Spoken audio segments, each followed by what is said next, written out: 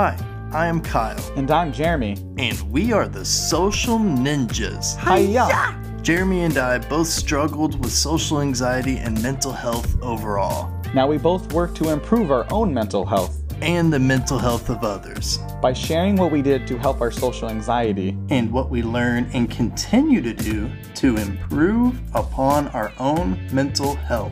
What we share is what we learn from our own experiences. We are not mental health professionals, and what we say should not be used in place of or replacement of medication or your doctor. Enjoy the show. Hello, listeners. This is the Social Ninjas podcast, co-hosted by myself, Kyle, and as always, Jeremy. What is up, Jeremy? Hello. Nice to be on again. Wow. Who are the chances? I'm on again. You made the cut. And then we also have a very special guest with us today, Ben. What's going on, Ben? How's it going? Amazing. Thanks for hopping on. Thanks for having me. So how we usually start the podcast is, well, we got tired of reading people's bios, so we just started having people introduce themselves. So do you mind kind of sharing with people listening who don't know who you are, kind of a little bit of your bio, your background, kind of what you do? So professionally, I'm a licensed master's in social worker in the state of New York right now. I've also been licensed in California as well. So I work in mental health services, and I've been doing that 3 years now, and before that it was a lot of odds and ends jobs, and yep. I never introduced myself before, so this is great practice. So if you're listening, practice, all right? Just keep getting your practice reps in. We talk about that a lot. Yep. So you've just only been again. Ben, can you just go ahead? So you've only been in the mental health field for the past few years. So what got you into that? So there was a point in time where I was living in Israel, and my wife is studying to be clergy, a cantor, and I took that a year there to study at a yeshiva, the conservative yeshiva. It was a great experience. I really enjoyed it. I thought I wanted to maybe look into being a rabbi, and I took a pastoral counseling class while I was there, and it meant a lot to me when I was there, and I realized that maybe I want to do this, but without the spiritual lens. And so I looked at options of becoming a therapist, and I applied to Hunter. So I went to Hunter after that when we moved back to New York. So what is it exactly you do? And my curiosity is, what is something you help people the most with? What type of challenge? So I've worked in addiction and then severe mental health, and then also foster care. And I think that out of all of them, what I really enjoy is like a meta therapy, which is just helping people to think about their thinking. Like that's the best aspect. So let's see. I'm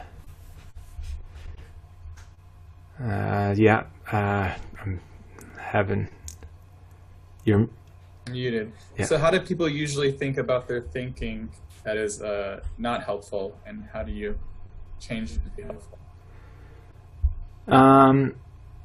Well, I'm not exactly sure. I really love the moments when I break it down into like exploring the language that people use. So sometimes it's as simple as using the word "but" in the middle of a sentence, and that "but" usually means that the first half of what they said wasn't true. Maybe it's just not on the emotional level, and so I get to explore that with them, and then see how that is mapped out into their thinking. And then I like to call people out when they use the word should.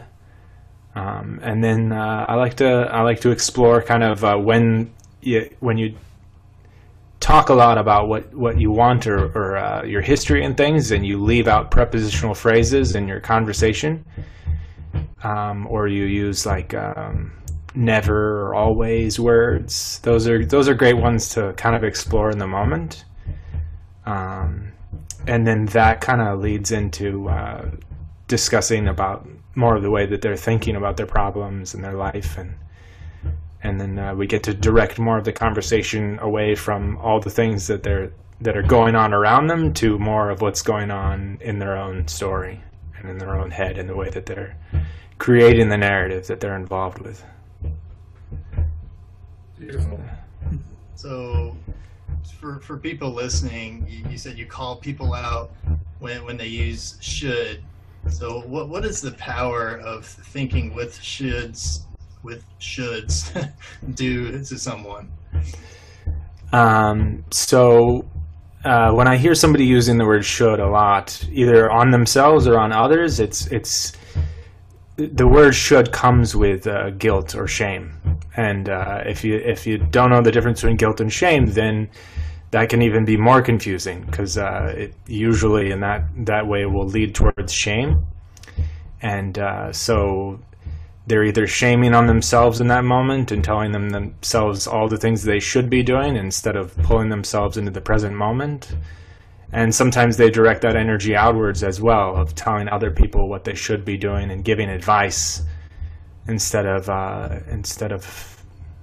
I think their larger want usually in those moments is to assist people and other people in their own growth, and it comes across as advice giving and very disconnecting.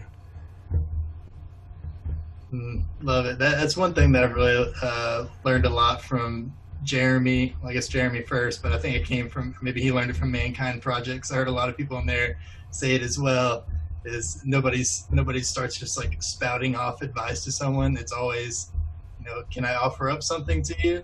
Man, I've been using the heck out of that, and it's been so great. Instead of just like coming out, like my wife says something, and I'm like, well, you should do this, and then I'm just saying, can I offer up a suggestion for you? And it's like so much smoother. So like, I love that technique. It creates a great buy-in too. I mean, the power of them also knowing that they can say no in that moment, it's just such a wonderful buy-in. Yeah, absolutely. So much less pressure with that ability to say no. So my next question for you, Ben, is if someone is being challenged with their language and they have some anxiety and maybe they feel guilt about having anxiety, kind of feeling down lately, with some of your feedback for that? So that's another meta layer of shoulding on themselves. They're getting into that story of should, even if it's in their own head, and that could also be the speaker as well, coming across as shoulding on them. So creating that connection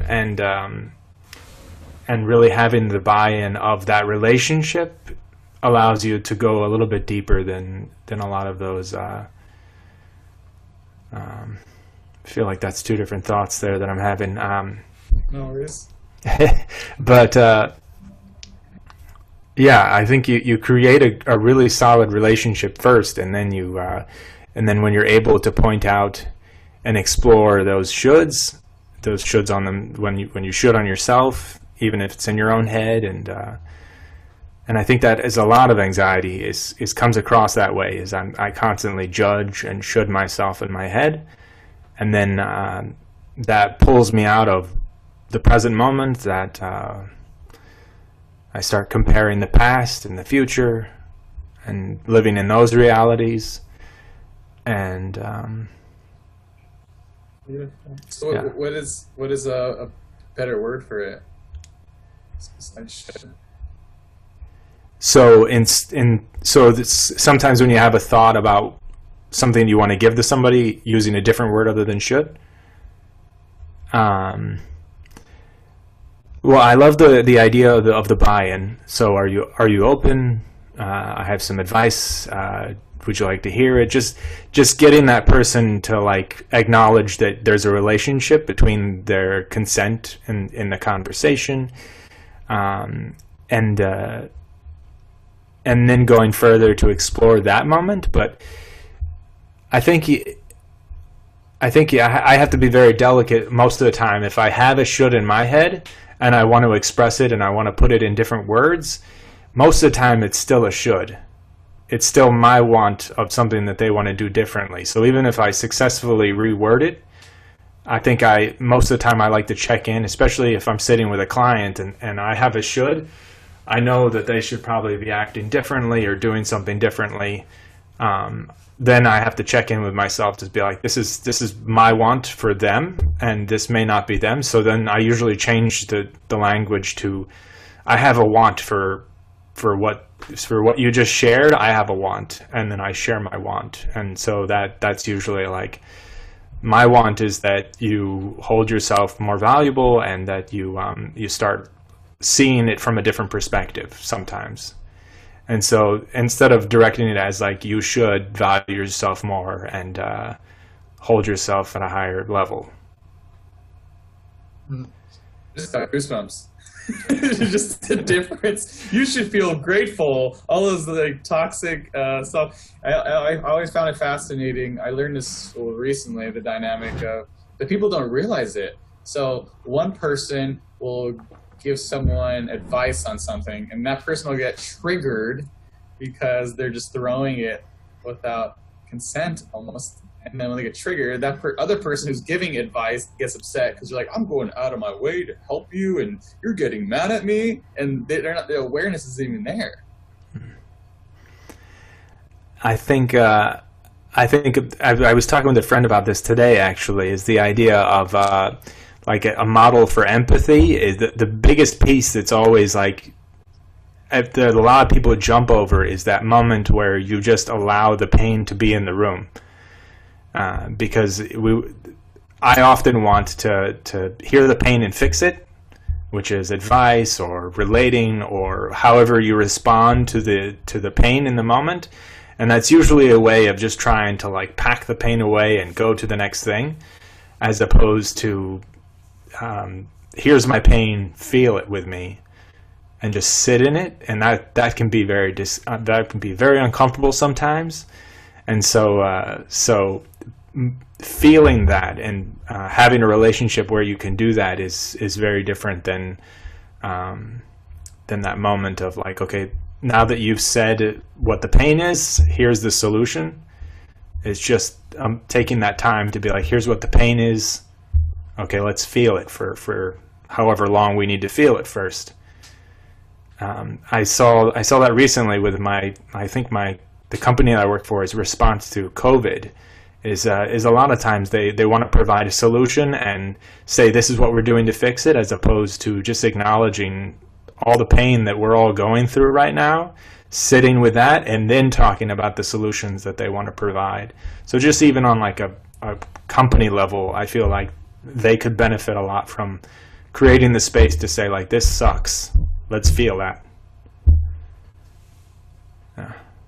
Yeah, that reminds me a lot of, or at least a little bit of, like if one of my kids is like, they're like crying about something, or they hurt themselves.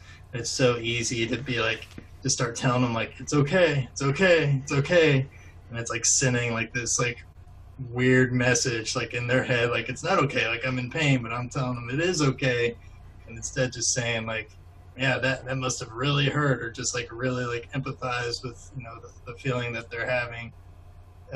Yeah, it just made me think about that, what you just said. So I have a question. When you're having the shoulds internally, so you're saying like, yeah, I mean, I should have got water before the podcast. I mean, is there a way to really change the word, or is it more just being more present to get out of the shoulds? How do you get out of the shoulds internally?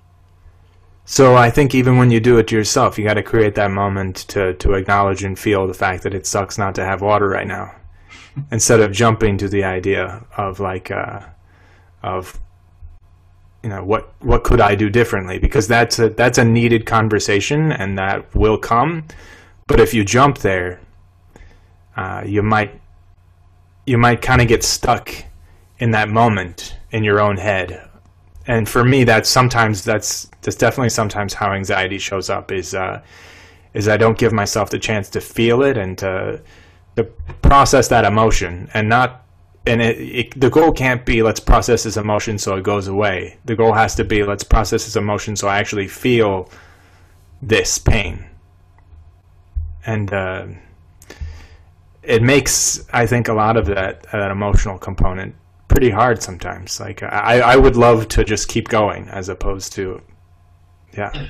Yeah, I think that's most people's, or at least mine, is initially it's just I don't want to feel grief or sadness. How do I get rid of this emotion where we're really supposed to be feeling it? So, yeah, I like that. So what's the difference? What is the reason that just feeling it and not feeling it for it to go away, but just to feel it, then that is more productive or helps? I think the feeling it is a moment where it's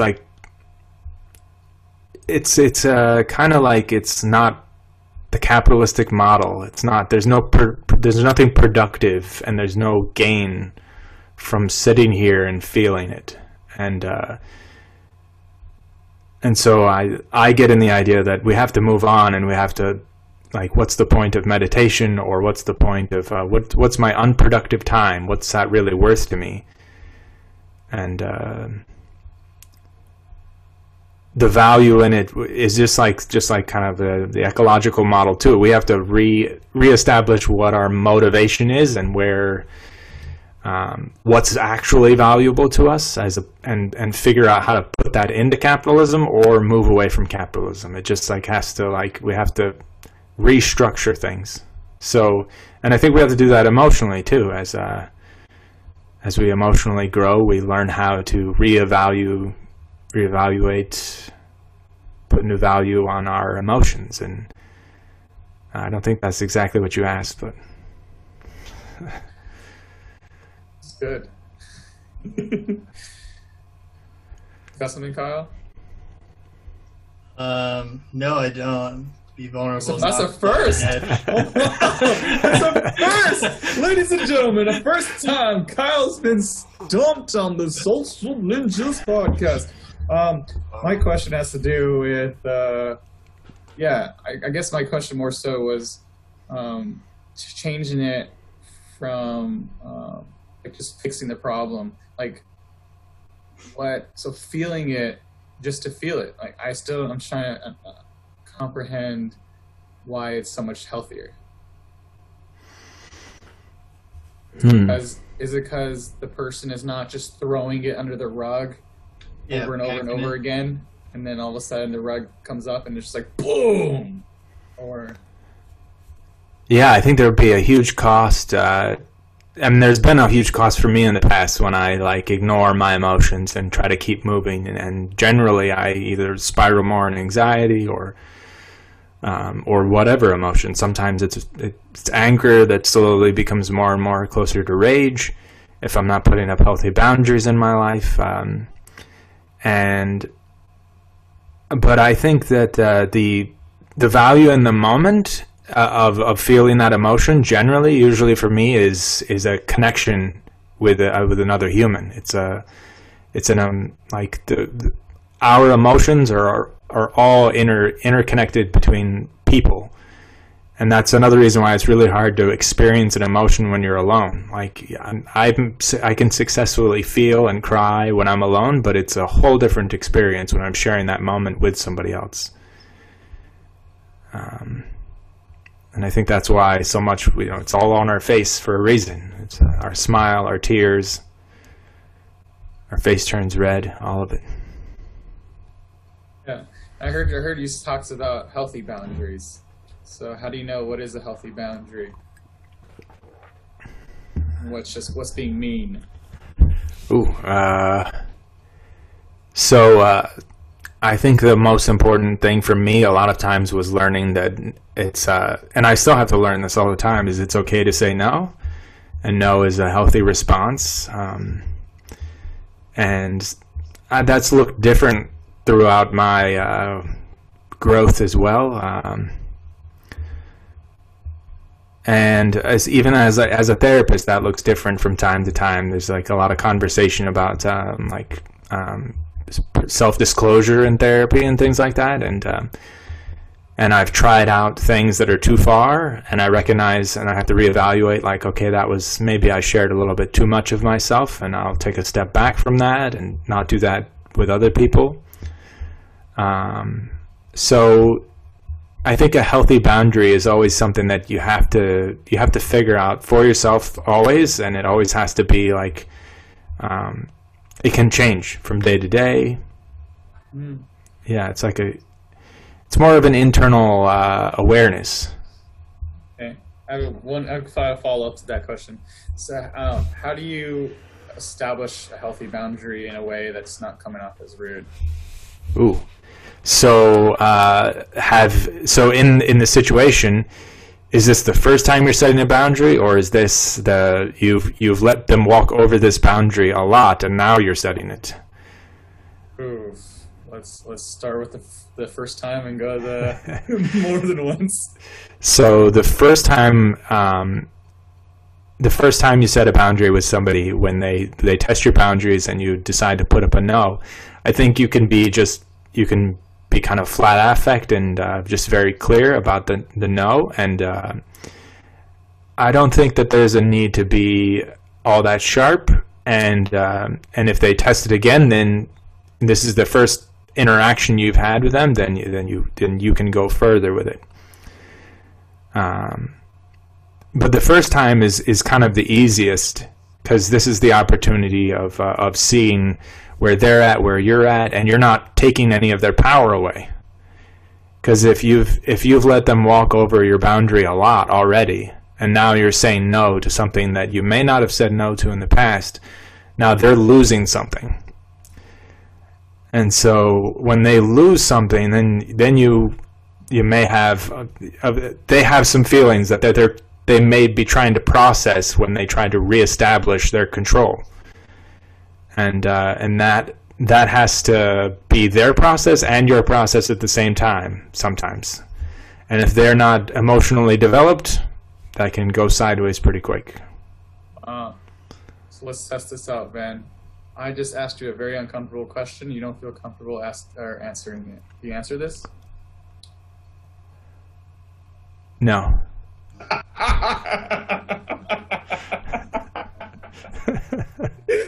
That is good. I got something? Do I have something? Yeah. I do. No. Yes! Yeah, so I got two questions. I'll start with the first one. So if you feel, I've been asking this recently, if you feel like yourself starting to fall in kind of to a depressive state, and maybe I know at least part of your answer, what's the tools, or what do you suggest for someone to do? I assume, since from our previous 20 minutes or so talking, that we want to accept that feeling and actually feel it, but kind of how do we move on and get further and get past it? So I think a good one is to see. It's funny. I really don't like the term self-care, because I feel like it is just, it doesn't really have a lot of meaning for me.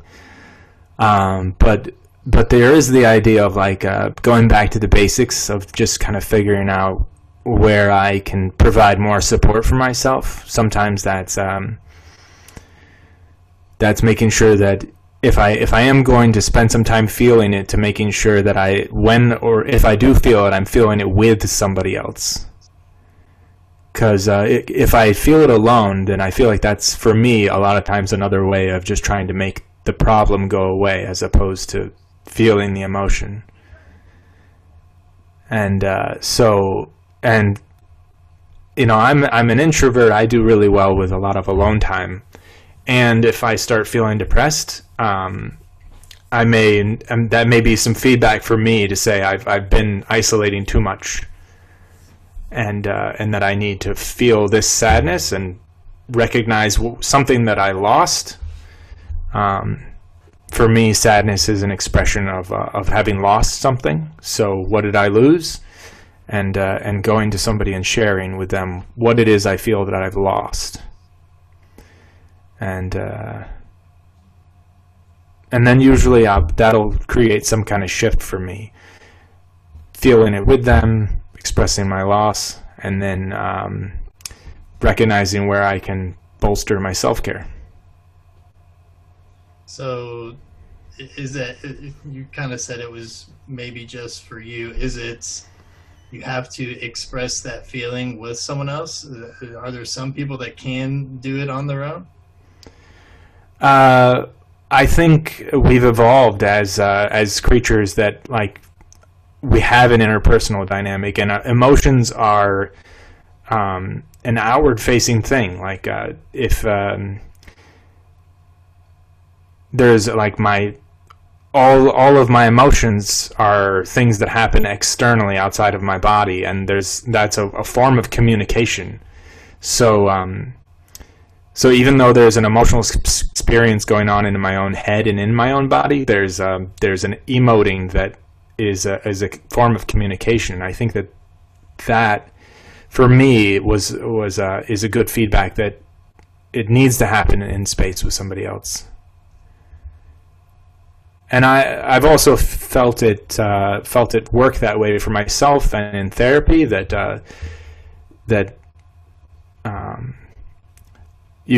I can try to do some of this work by myself and feel, and I can even like think, like I can do some of the rewriting of the narrative for myself, you know, recognizing when I'm shooting on myself or recognizing some of those patterns.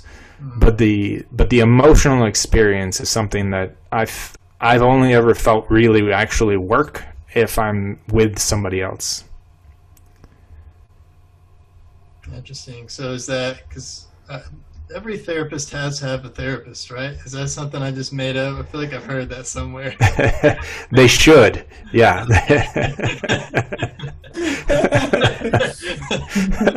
My want is that hold on, did you cut out? A little bit, yeah. My want here is that you can acknowledge yourself for all the good you do. I'm gonna go a little bit, change gears here, and my question is, I'm gonna do a little role play just to keep it interesting, fun. Let's do this. I keep doing the same thing over and over again, and it is making me it's hard for me to love myself because I keep making the same mistake. What do I do?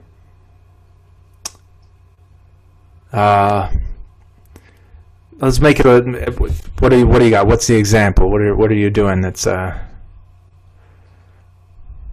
Let's see. Example is I keep being mean to people to keep them away. Okay, gotcha. Okay. So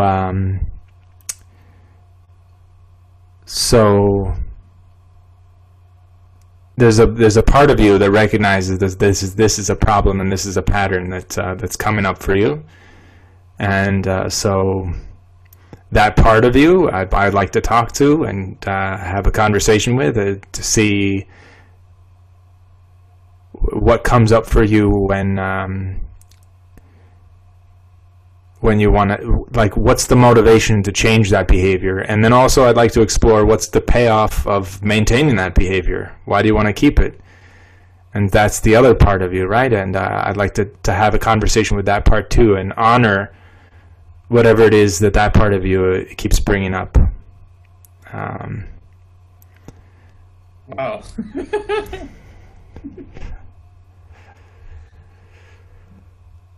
interesting. So it's like, because you kept saying, I want to talk to that part of you. So it's like talking to different parts of a person. I don't know, I just found that interesting that you worded it that way.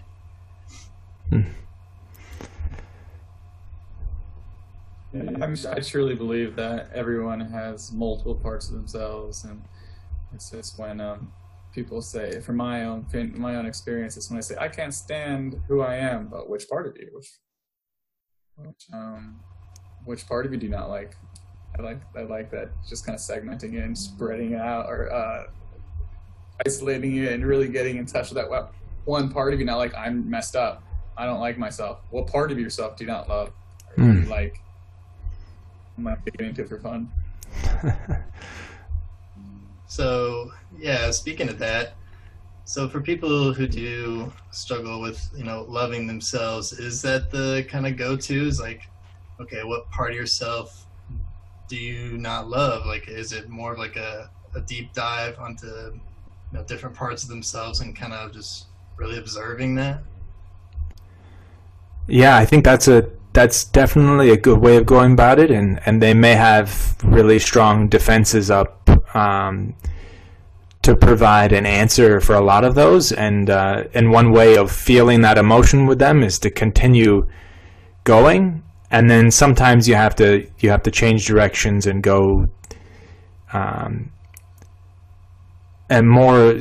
That's one of the things is being creative about that moment is and choosing, am I going down the road to say, keep telling me like kind of what it is that you don't like about yourself, and maybe we'll find something to look at there, and something to change that narrative.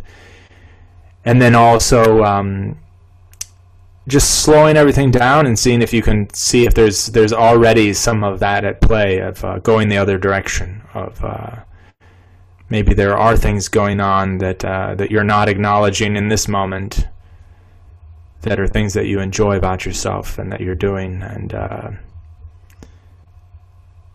they can both be powerful and they can also both be very dangerous depending on where the person's at. Yeah. Yeah. In the past, I noticed my tendency was to just go straight into what do you love about yourself, and maybe there's a little bit of a gear that can be worked on, a little bit, some oil, just some nice little oil, just acknowledgement, so they're being seen, understanding has a positive intention, maybe the person's mad at themselves for being mean to others, but it's, we always talk about this, there's always a positive intention for that part of them. Let them stay for some time in their life, but now it's they've hit rock bottom, and they don't like that. It's not serving them anymore. Yeah. Mm-hmm. Yeah. What do you get out of not loving yourself? Just going straight to it. Yeah. Yeah, that was kind of my approach. I mean, I remember growing up, and I there was definitely parts of me that I didn't love myself. It was mostly physical things. Like I hated that I had blonde hair, and I hated that my skin was so pale. And I remember just kind of over time kind of clicked with me. It's like, what do I get out of not loving these physical attributes about me? And I just started kind of like owning that, and I was just, it is, once you're able to actually own that, then I just felt so much better. Like I felt so much more confident. And yeah, it was amazing just making that simple kind of like, I don't want to say simple, but that kind of mindset tweak. That's a good question. So what if someone's not comfortable with their body? I think that's I think I would go in the direction of like, what's the buy-in for not being comfortable with your body sometimes. I think that's a good route to take as far as exploring. That can be a difficult place to be in, though, not being comfortable with your body, because being in the present and pulling us back to this moment is often like maybe there's ways to explore how to be creative and explore that narrative some. So what's something that you do like about that body? like, or the specifics that you have. What's some benefits of having the blonde hair and pale skin? Like, what's acknowledging that there's a good side to even the things that you don't like, and just trying to pull apart that narrative more and more. And a lot of times I think there's not liking something can also be a motivation to make a change. So if you don't like the color of your hair, you can change it, right? So maybe this is serving you to provide some energy to do something different, and that should be honored as well sometimes. And sometimes also, how can we explore accepting yourself as fully who you are, because that's the most important thing to do. And maybe we just need to like add another layer to this of I am very self-critical, and what can I enjoy about that? So how do you know when to accept something about yourself and when it's something that you need to make a change on? So I think I've had to do that a lot with like a severe mental health population. A lot of times is there's aspects that so providing a lot of feedback a lot of times of this behavior that you have. I notice that it comes along with also being very socially isolated, or this behavior that you have. And the should is very easy to put in there. You should have more community, or you should have more. But the exploration with the person in the room is more like, are you comfortable with how much community that you have? Are you comfortable with what's going on?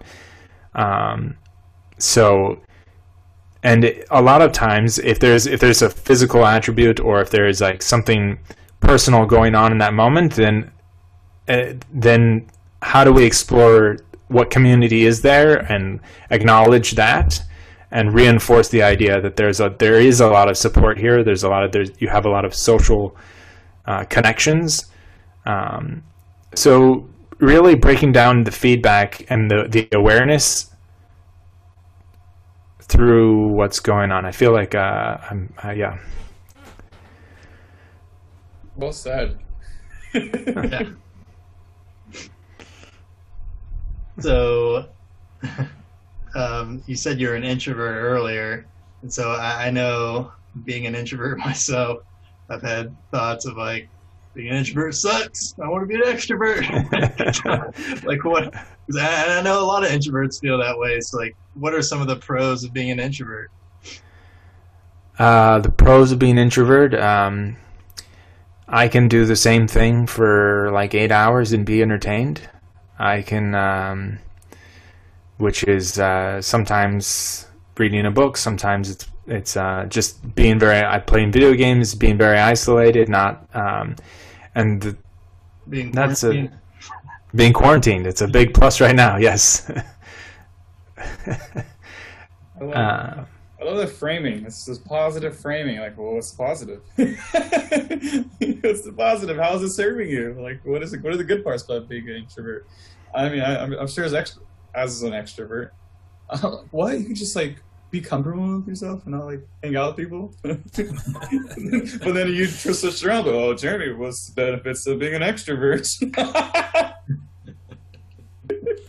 You just Jedi minded me.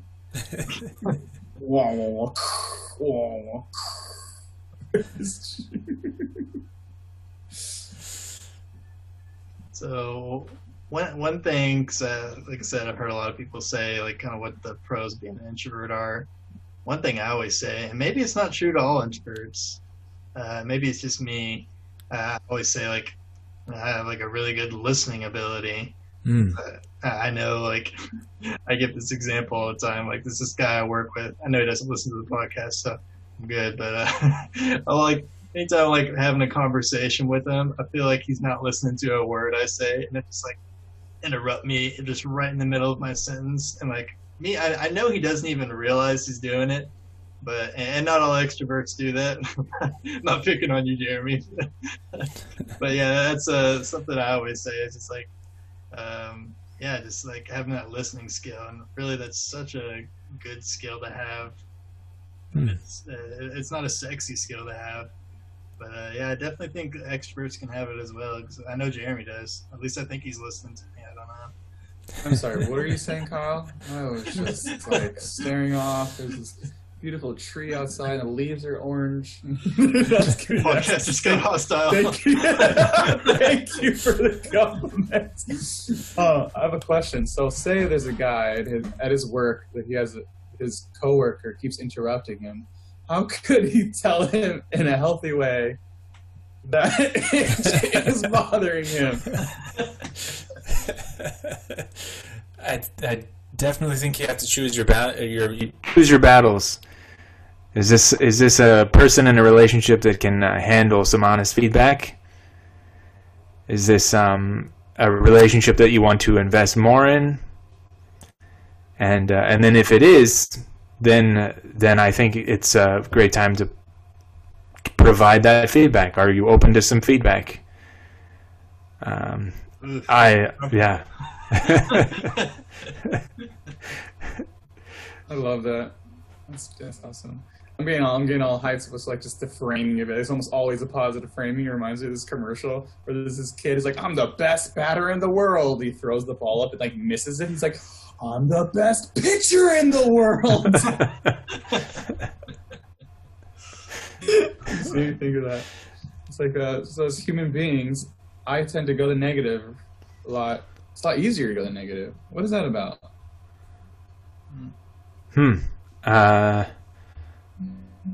Why is it easier to go to the more self-critical negative aspect? Yeah. Well, I think for the same reason that you've created a podcast. I think it's like the idea that you're constantly searching for how to make yourself better. So, and that's what brought you guys to this point in your life to making a podcast, right? Is you guys have constantly searched for personal growth.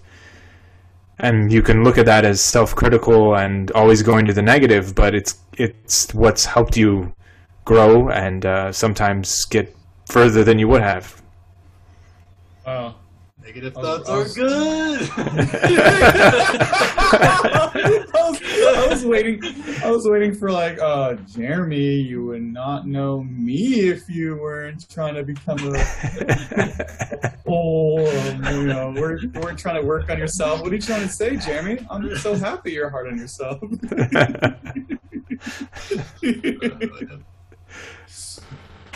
Oh, that's so good. I'm just gonna say it. Ben is like my go-to guy. I'm like really it's like trouble time. I call him. Sometimes I feel guilty. I'm like, I want to hold the space for him though. And sometimes he'll be trying to give me feedback, and I'll try to turn it around and try to like do some stuff with him. He's like, Jeremy, I see what you're doing. And you have definitely successfully held space for me as well. Yeah. Yeah. Yes. Hold on, here's a good one. What deflecting? What if you find yourself deflecting all the time?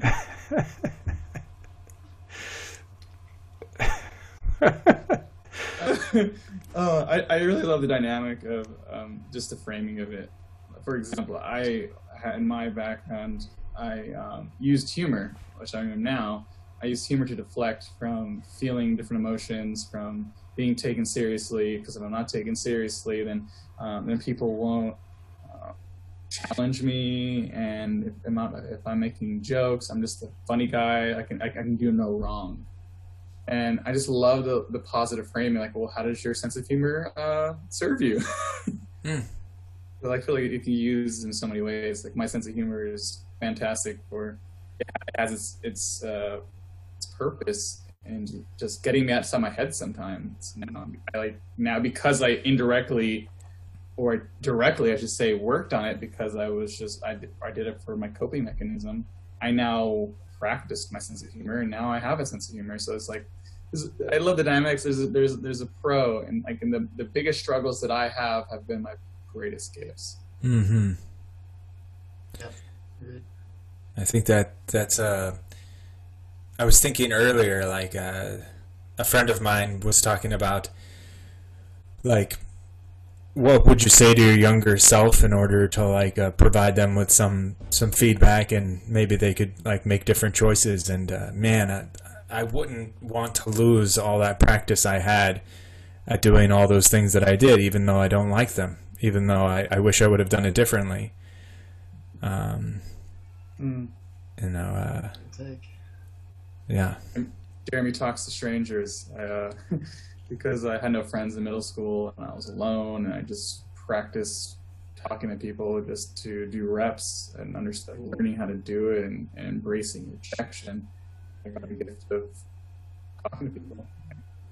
Yeah. Yeah. So should I ask the question, Jeremy?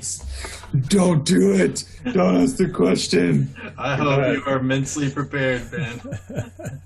Are you open to the question that we ask everyone? So if there's one message that you could share with the entire world, what would it be? Ooh. I feel like I'm gonna mess it up. What can do you? What would you say to a person who thinks they're going to mess it up? I'm sorry. There's always a bigger picture. So I love the idea that there's more to the story than what you're going through right now, and also all there is right now. And yeah. All there is right now. Yeah. I love it a lot. I think it's beautiful. I was reading. I don't want to go into more. You just get me all hyped up. It's like dating tips almost, and they're saying like guys when they talk to girls and they have it where like you want to hang out sometime, but like psychologically the girls like we're kind of hanging out right now. So just be in the now. I love that so much. Thank you for being on the podcast. Thanks for having me.